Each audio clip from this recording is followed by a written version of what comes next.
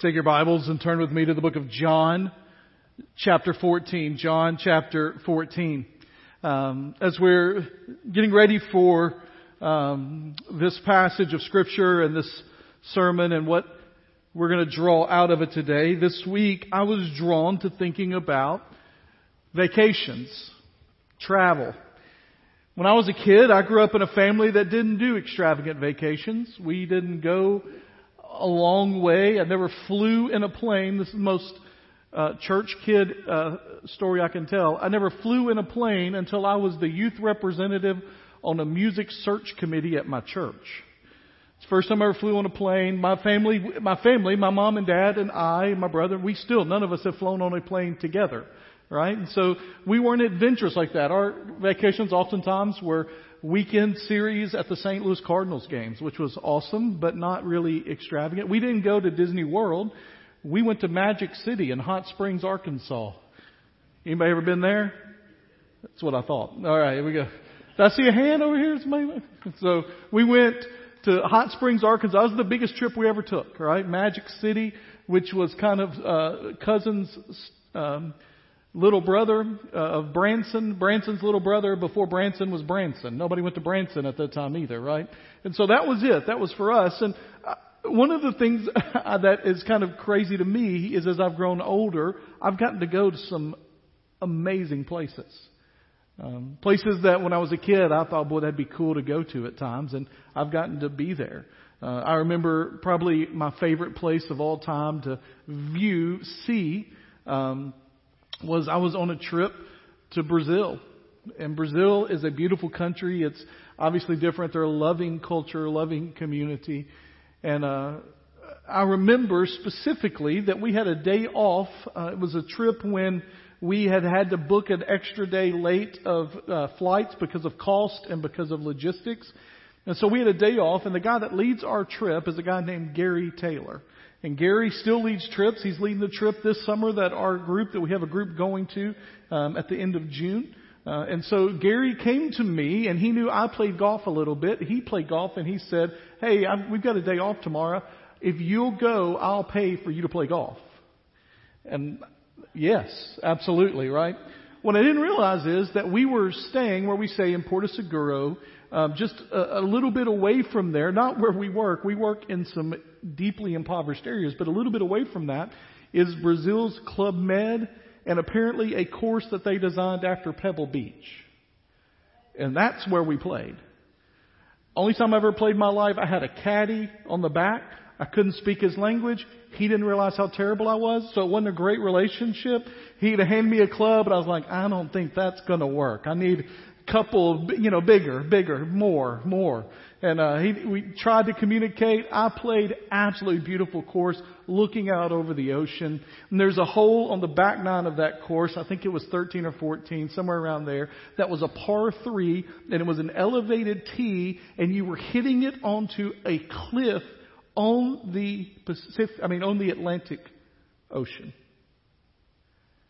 And I remember standing on that tee in what is undoubtedly one of the most beautiful places I have ever been.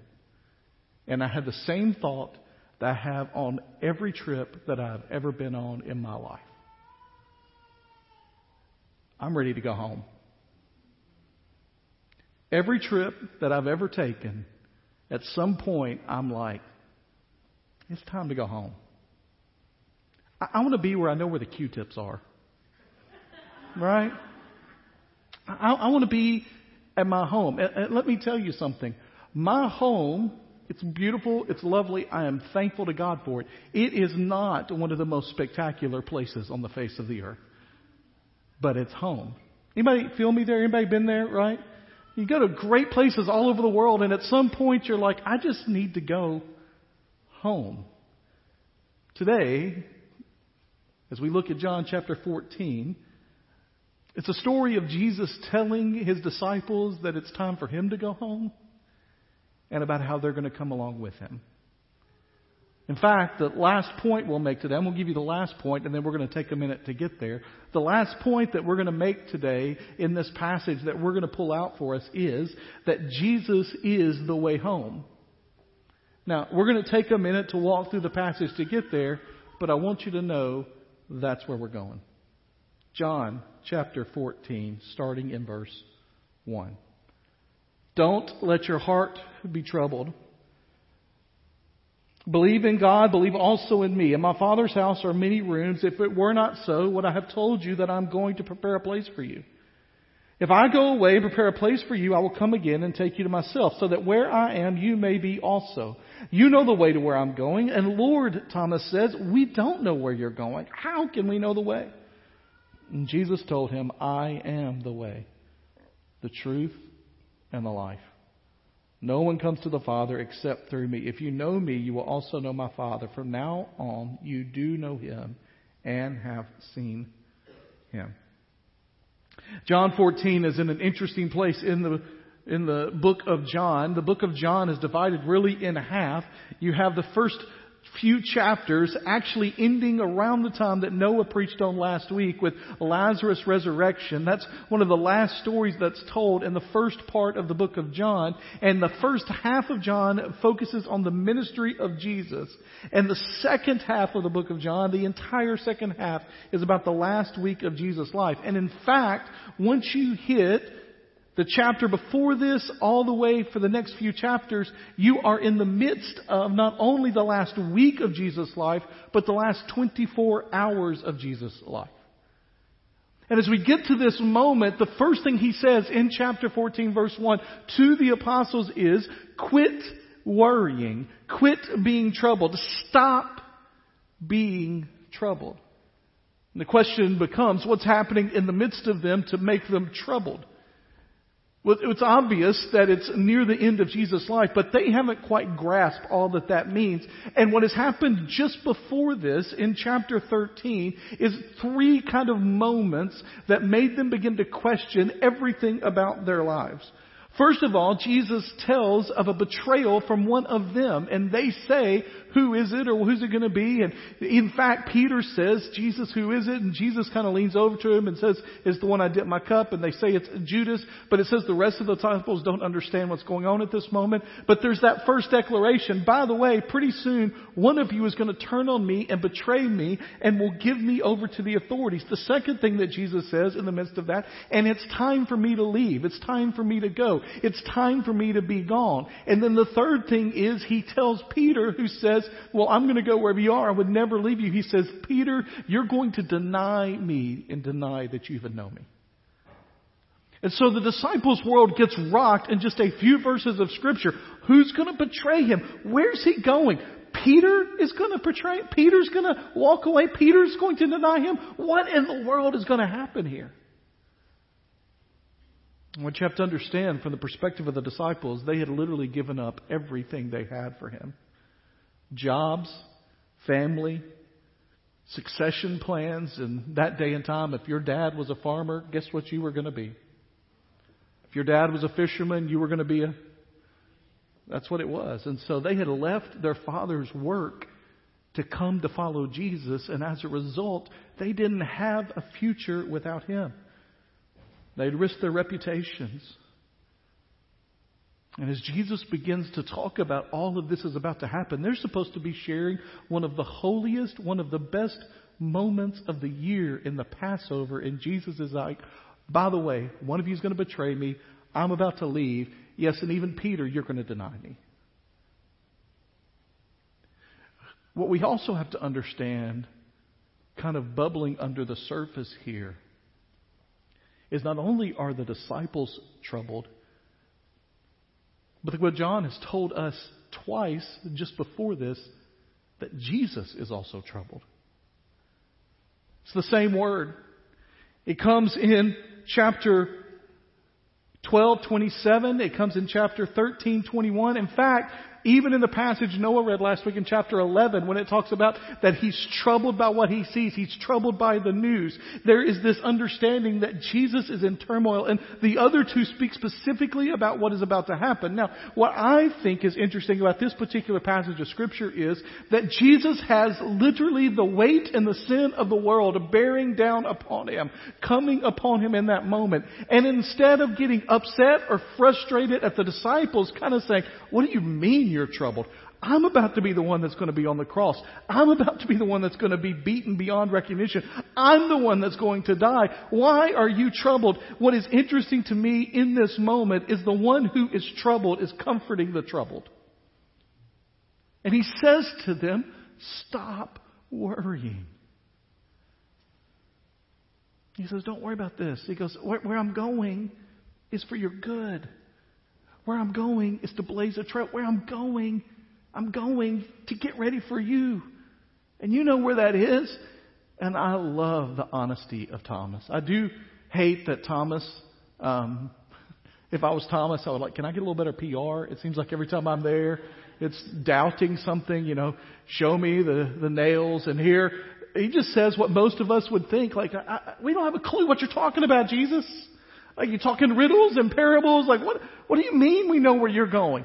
You haven't told us a place. You're just saying, I'm going. Like, where? And we don't even know where you're going. What are you doing? How do we get there? Here's the real question at the bottom of what Thomas is asking is this.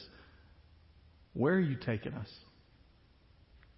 What is this journey? What is this about, Jesus? We left everything we know for you, and now you're telling us you're gone? And it's in that moment that Jesus utters one of the most profound and important declarations of who he is. He says, Thomas, all you need to know is that I am the way. I am the truth. I am the life. He is the way. He's blazing a trail for us. The point of this passage is not so much the result. The point of this passage is the process, and that Jesus is the one that is doing it. He is the one that is bridging the chasm that we sang about in just a few minutes ago. What a chasm existed between us and God. Jesus says, I am the one that is bridging the way, that is leading that place, that is showing you how I'm going to take care of the chasm that is between us. He is the truth. He tells them in this passage, He is the revelation of God to their lives, that He has brought God to them, that He has revealed God to them, that He is the absolute truth, the ultimate truth, the declaration of truth, that He is one with the Father and the Father is one with Him, that they are demonstrating through Jesus' life, through what is coming in His death and resurrection, their love and their holiness and their justice is happening in that moment. And He is the life. He is the fullest satisfaction of who we are to be. He is the exemplary example for us, and He is the provider of what we need to sustain us in the reality of not only our physicality, but our spirit as well. He is the one blazing the trail, demonstrating the truth of who God is, and showing us what life can be. Thomas à Kempis wrote several years ago about this passage, and I want you to see this quote. And I want to tell you, he didn't write in modern times, and so there's some thous and some other stuff. No emojis in his writing, all right? And so you just got to stick with me a little bit here as we read through some of this. He says, what Jesus is saying is, follow thou me. I am the way and the truth and the life. Without the way, there is no going. Without the truth, there is no knowing. Without the life, there is no living. I am the way which thou must follow, the truth thou must believe, and the life for which thou must hope.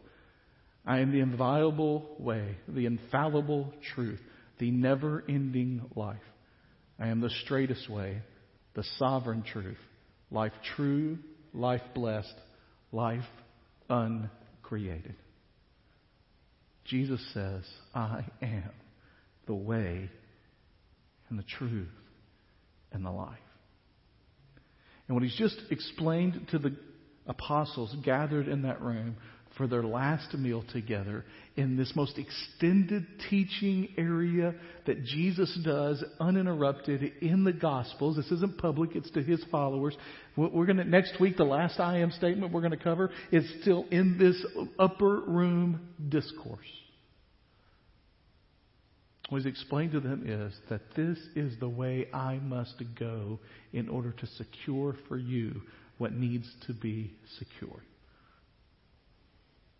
So today I want to look at 3 things that Jesus is the way to. And the first thing we see from this passage and from understanding what is being implied here is that Jesus is the way to healing.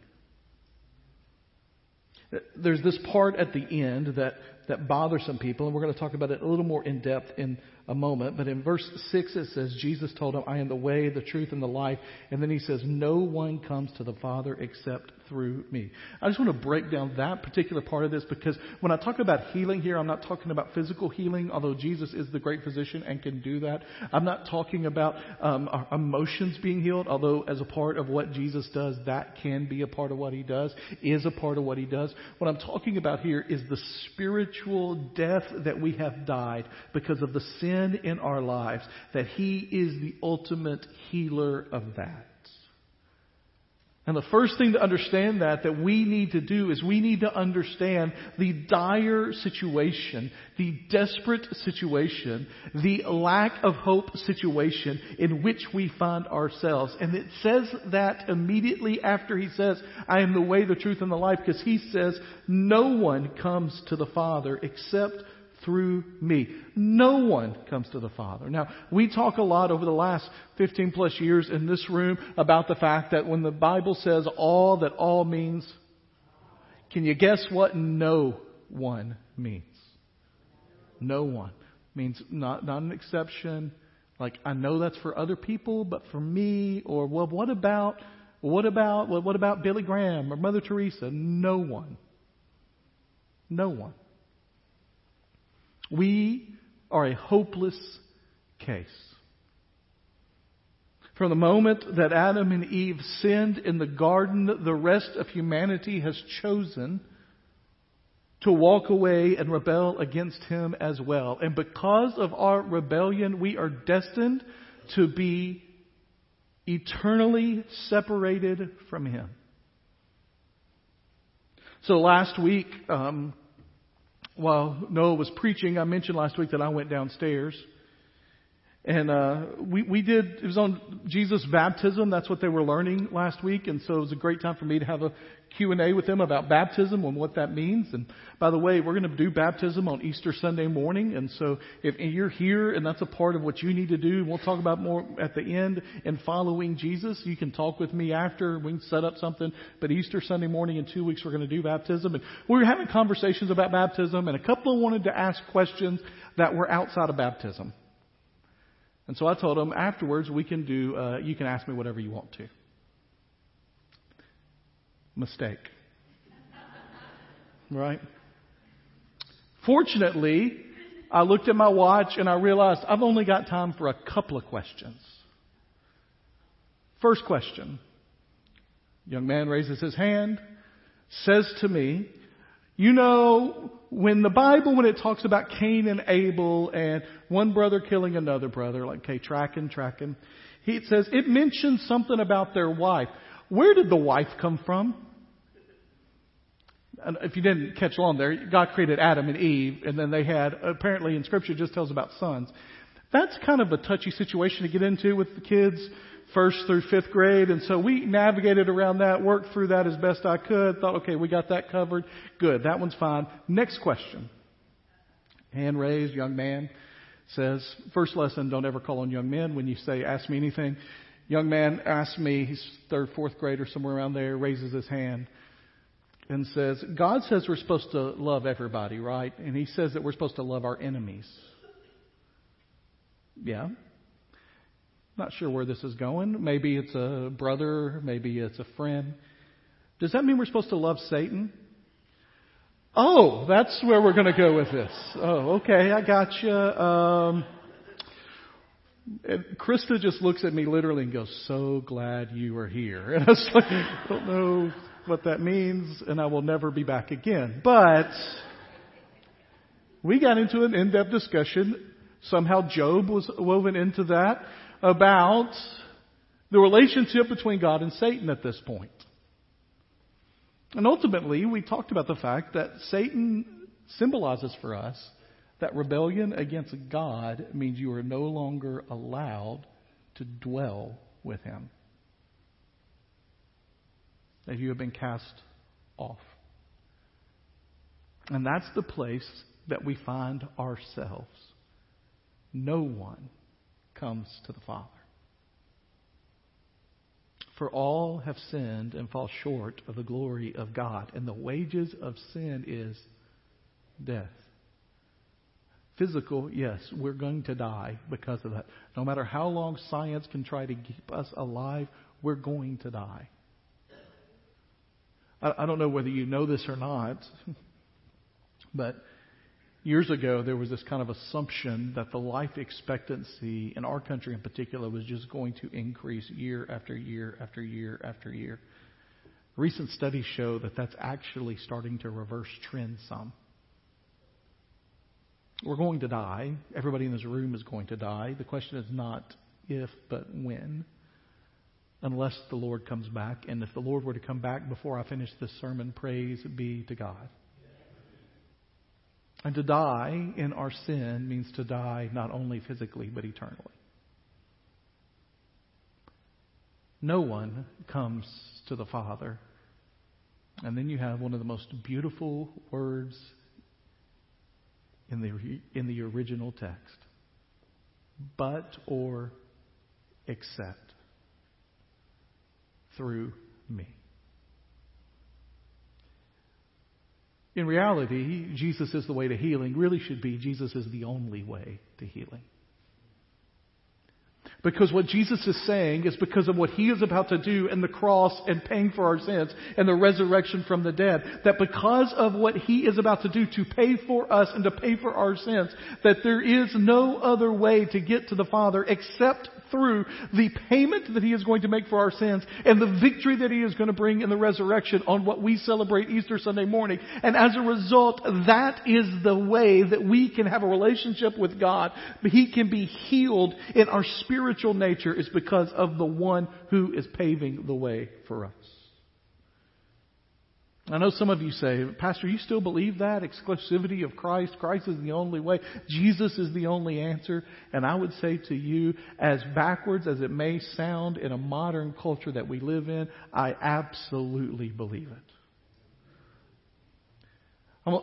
Almost every other religion and every other major religion has the premise that God has set a rule of standards, and it really is about whether you break them or not and how much you break them and how much good you do to outweigh your bad, and hopefully you do enough at the end that you can get to the point where God says, all right, I'll let you in. But here's what I know from Scripture. Our God is a holy God, a mighty, holy, jealous God, and He cannot allow into His presence anything that is unholy, or it tarnishes the holiness of His place. And wherever we are going, at the end of this, when we'll talk about in just a few moments, whatever that is will be a place of holiness and purity. And God will not allow us into that place unless we have been made clean through Jesus Christ. He is the way to healing. The second thing that we know from this passage of Scripture, not only is it the way to healing, but Jesus is the way to help. Now this is fleshed out a little bit more in not only this chapter, but particularly John chapter 16. But in this chapter, he talks about the fact that he has to go away. He has to leave. He has to pursue this path of blazing a trail for us. Because without doing that, he cannot send the Comforter to our side, the advocate for us. In fact, over in John chapter 16, he says it this way. Nevertheless, I'm telling you the truth. It is for your benefit that I go away. By the way, that's John 16, not 14. It's for your benefit that I go away. They're like, what do you mean it's for our benefit? That can't be right.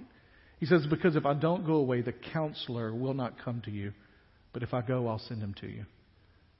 The counselor there, the Greek word for that is paraclete. That's not going to change your life. What it means is one who advocates for you, who stands in the gap for you, one who speaks for you, one who helps.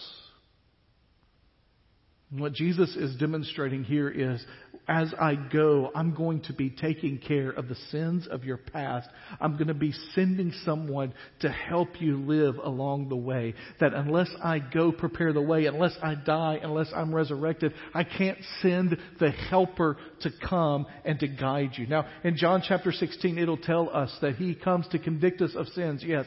That He comes to guide us into understanding of righteousness, yes. That He is a conscience, if you will, for us.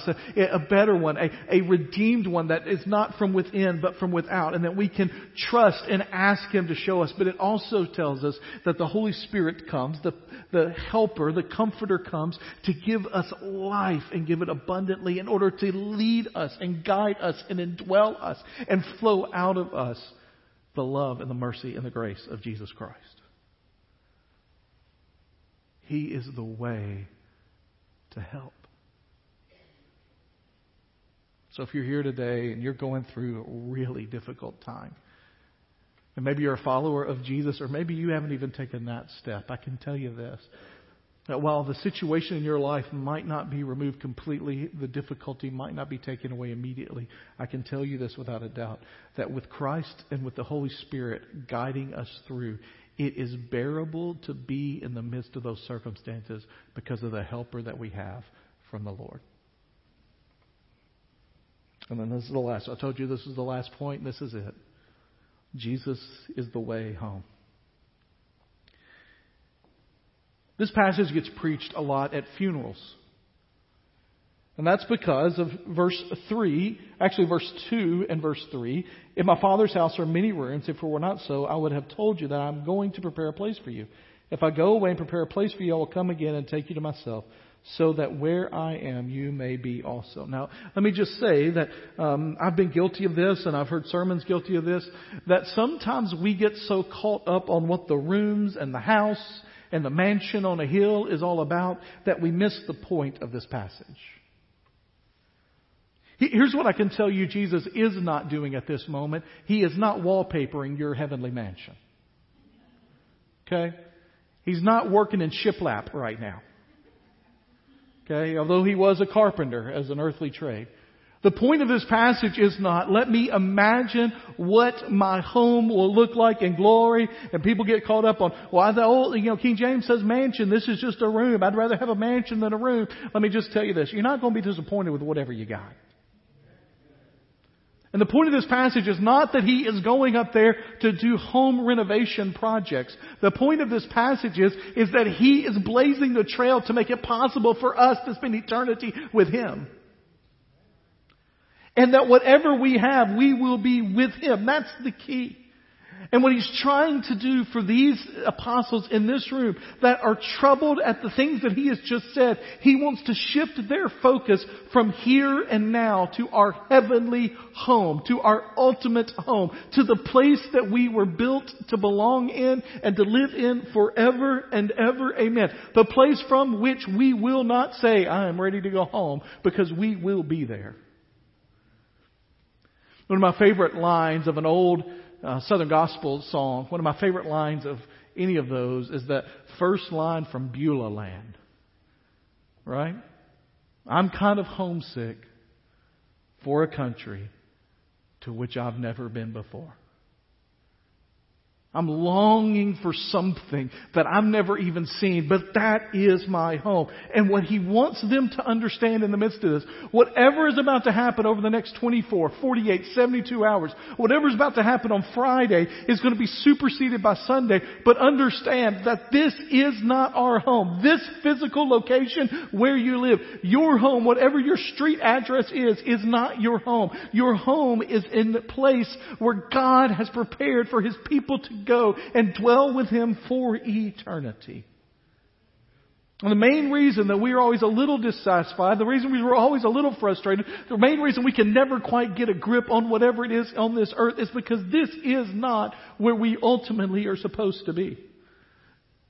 And the desires in our heart, the wants in our lives, the things that just can't get fulfilled are things that God has set aside to make us long for our heavenly place. We are longing for eternity. It says in the Scriptures that God has put eternity in the hearts of men. C.S. Lewis says it this way in Mere Christianity: creatures are not born with desire unless satisfaction for those desires exist. A baby feels hunger. Well, there is such a thing as food. A duckling wants to swim. Well, there is such a thing as water. Man feels sexual desire. Well, there is such a thing as sex. If I find in myself a desire which no experience in this world can satisfy, the most probable explanation is that I was made for another world. And if none of my earthly pleasures satisfy it, that does not prove that the universe is a fraud. Probably earthly pleasures were never meant to satisfy, but only to arouse it, to suggest the real thing. What Jesus is doing for the disciples in this moment is like, I am the way, the truth, and the life. I am telling you that there is a grander, bigger plan, and that this is not your place of eternal dwelling. This is not your home, but I am going to get a place for you. I'm going to secure it through my death. I'm going to secure it through my resurrection. I'm going to come back, and I'm going to take you, and you're going to be with me, and it's going to be forever and ever glorious. And what He doesn't want them to do is to get so focused on the here and now that they ruin their appetite for the then and there. Sometimes at our house, in our family, we have nights set aside when Luke's not playing pickup basketball and the girls don't have cheer activities, or we don't have something at church. And those rare nights when we have a night, then we're going to do something, and we'll talk about, hey, we're either going to eat something good at the house or we're going to go out to eat. Okay? We're going to have a big meal, right? And occasionally in those days, I'll get off work and I'll drive home at 4:15 and I'll walk in the house, and Ava's got a bowl of Cheeto Puffs. She's just snacking away on. Maddie's got a bowl of ice cream. She's just eating away. And Luke's got a party pizza. You know what those party pizzas are? Those square pizzas, because he eats those as single servings in the toaster oven. And it's like 4:30, and we're going to eat at 5:30 or 6 o'clock. And my first thought is maybe it should be, wow, look at these resourceful kids. So happy they're able to get that stuff together. What's my first thought? You're going to ruin supper. I can hear my mom saying it through my mouth as I say it. Right? Can I get an amen in the house of the Lord? But that's my thought. Like, you're eating junk food. We're going to have a good meal tonight. What are you doing? Right? But no matter what you think of Cheeto Puffs, they're junk food. All right? Amazing inventions. Gloriously tasty. But junk food. All right? I wonder how many times the Lord looks at us and says, would you quit snacking on unhealthy stuff? And what Jesus is doing here is He says, I don't want you to get stuffed on the unhealthy things of this world. What am I talking about? Really, just three. There are many more, but three things I thought about. Unhealthy attachments that we get to in our lives, unhealthy emotions, and unhealthy attentions. We get attached to things here and now. Cars. Houses, jobs, careers. We get attached to those things, and they are the unhealthy snacks that weakens our appetite for the things of God. I'm not saying in and of themselves any of those are bad necessarily. What I mean is when they take our attention and our appetite and they become things that we value above what they should be valued, they detract from us being able to enjoy the things of God. Unhealthy emotions. We all have emotions. We can't control emotions always. But sometimes we forget that we have a God that is in complete control. When we allow our frustration and our anger and our worry to take over our lives, and it prevents us from being able to enjoy the things of God. Now, hear me very clearly. I'm not talking here about the very real thing that sometimes happens or exists in our culture of clinical depression or medical issues there. But if you look at all the studies out there, either those kind of emotions have risen at an astronomical rate, our people are way more unsatisfied than they used to be. And unhealthy attentions. I saw a quote on Twitter this morning from an early service from a pastor that I know, a guy named Nathan Joyce, who's in Paducah, Kentucky. He said this morning in his sermon, there's never been a time in history when more words and noises are competing to dominate our lives. And many of us in this room are snacking on the unhealthy things of this earth, and it is ruining our appetite for the things of God. I had a conversation this week with another pastor. We were talking about the Asbury revival. And I told that pastor, I said, listen, one of the things when it was going on that I said to our church is, I hope it is real. I pray that it is real, and I pray that it does not pass me by.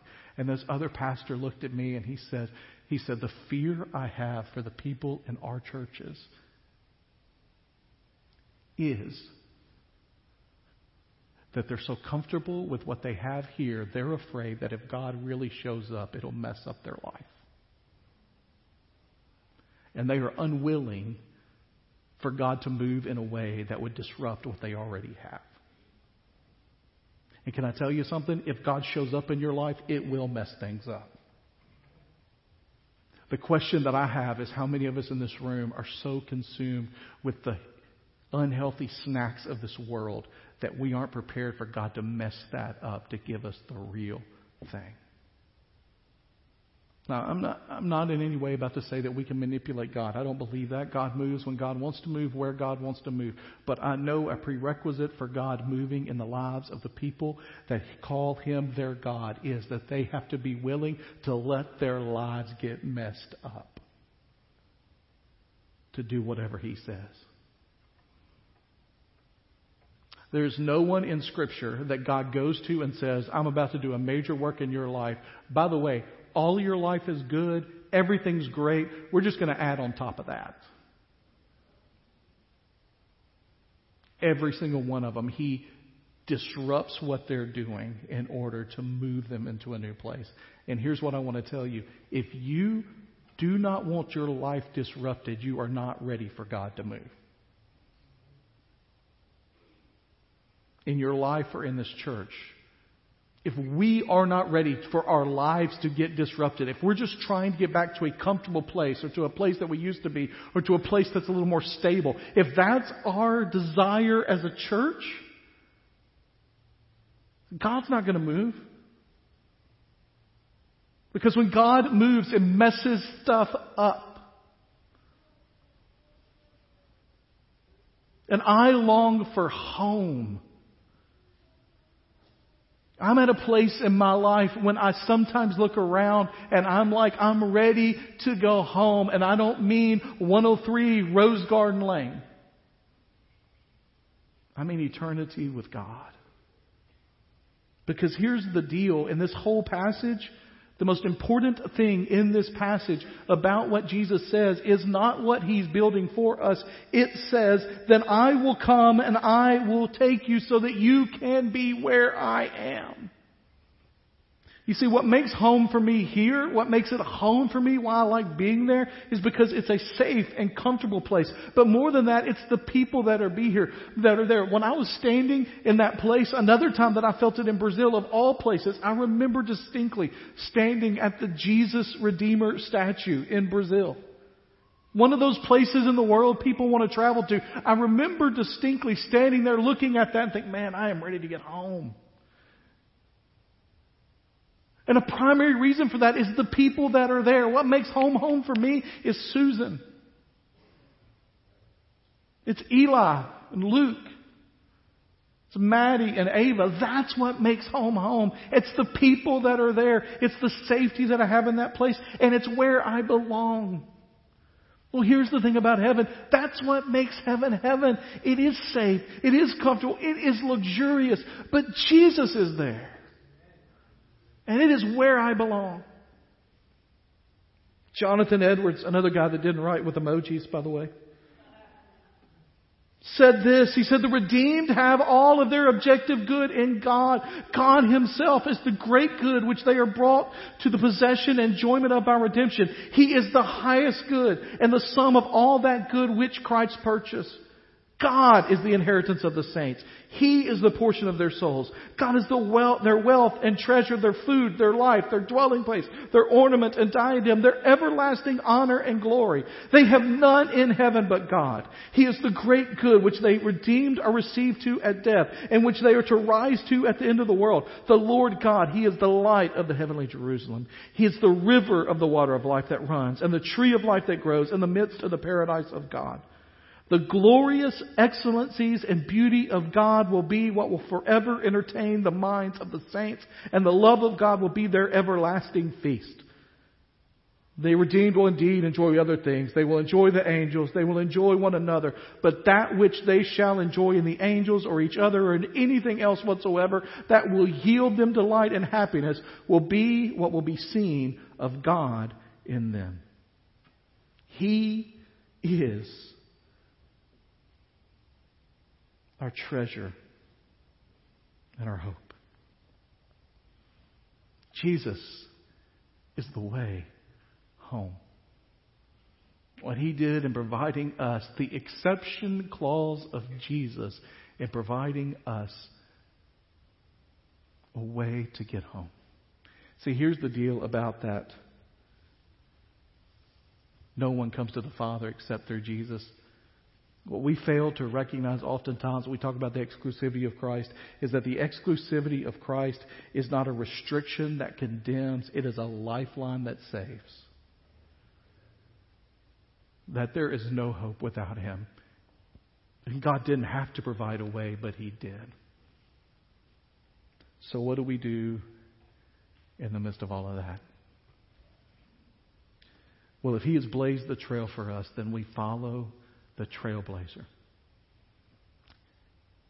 Hebrews 12 says, therefore, since we are surrounded by such a great cloud of witnesses, let us throw off all that entangles us and the sin that so easily entraps us. Let us run with endurance the race that lies before us. How? How do we do that? We keep our eyes on Jesus. And this is another way to say the way. The pioneer and perfecter of our faith. For the joy that lay before Him, He endured the cross, despising the shame, and sat down at the right hand of the throne of God. We follow Jesus. I don't know where you are today, and I don't know what God is doing in your heart. Maybe you're here and you've never accepted Jesus Christ as your Savior before. You've never done that. Today can be that day. Today can be the moment when you give your life completely to Jesus. Just say, I know that without You I am hopeless. I know there is no way. I believe that You died for my sins. I believe that You rose again on the third day. And I am asking You to save me. In a moment, we're going to have a time of response. And if you think that's who you are today, if you think it's time for that, then I'm going to ask you to come forward and to talk with me. Or if you say, I don't know that I'm ready to come forward, if you want to find me in the back, I'd love to have a conversation with you after the service. Maybe you're here today and you've asked Jesus to save you, but you've never been baptized. And that is a step of obedience. And you'd like to have more information about that, we can talk about that or talk about being baptized in a couple of weeks. I'd love to have that conversation. My guess is most of us in this room have something in our lives that is an unhealthy snack of this world that we have been devouring, and it has dampened our appetite for the things of God. And perhaps this morning you just need to come pray. You need to come talk. Know where I'll be down here. We can have a conversation. But you just need to say to the Lord, I'm ready to eat the real thing. I'm going to pray. Band's going to come and lead us. And if you need to respond, I'm going to ask you to respond. Let's pray together. Heavenly Father, we do pray this morning that Your will would be done in this place as it is in heaven. Lord, I confess that there are times and things in my life that I am attached to, that I desire, that keep me from longing for, that keep me from desiring the things of you. And Lord, I pray this morning that for those in this room that are trapped by that or have something that is preventing them from letting God truly move in their lives, Lord, that they would be willing just to give it up. Lord, we desire our heavenly home. We sing about it. We long for it. But Lord, help us in the meantime to live in a way that glorifies you and that brings your kingdom to this earth as it is in heaven. And Lord, help us, Lord, as we navigate this world on the way to home, to fix our eyes on you in the midst of it. Lord, if there's anyone here today that has not accepted you as their Savior, Lord, I pray that you would make them uncomfortable in this moment. That you would allow them to know their need for you, that they would recognize that and they'd be willing to say yes. More than anything, Lord, we just pray that your name will be the name that is lifted high in this place. In Jesus' name I pray. Amen.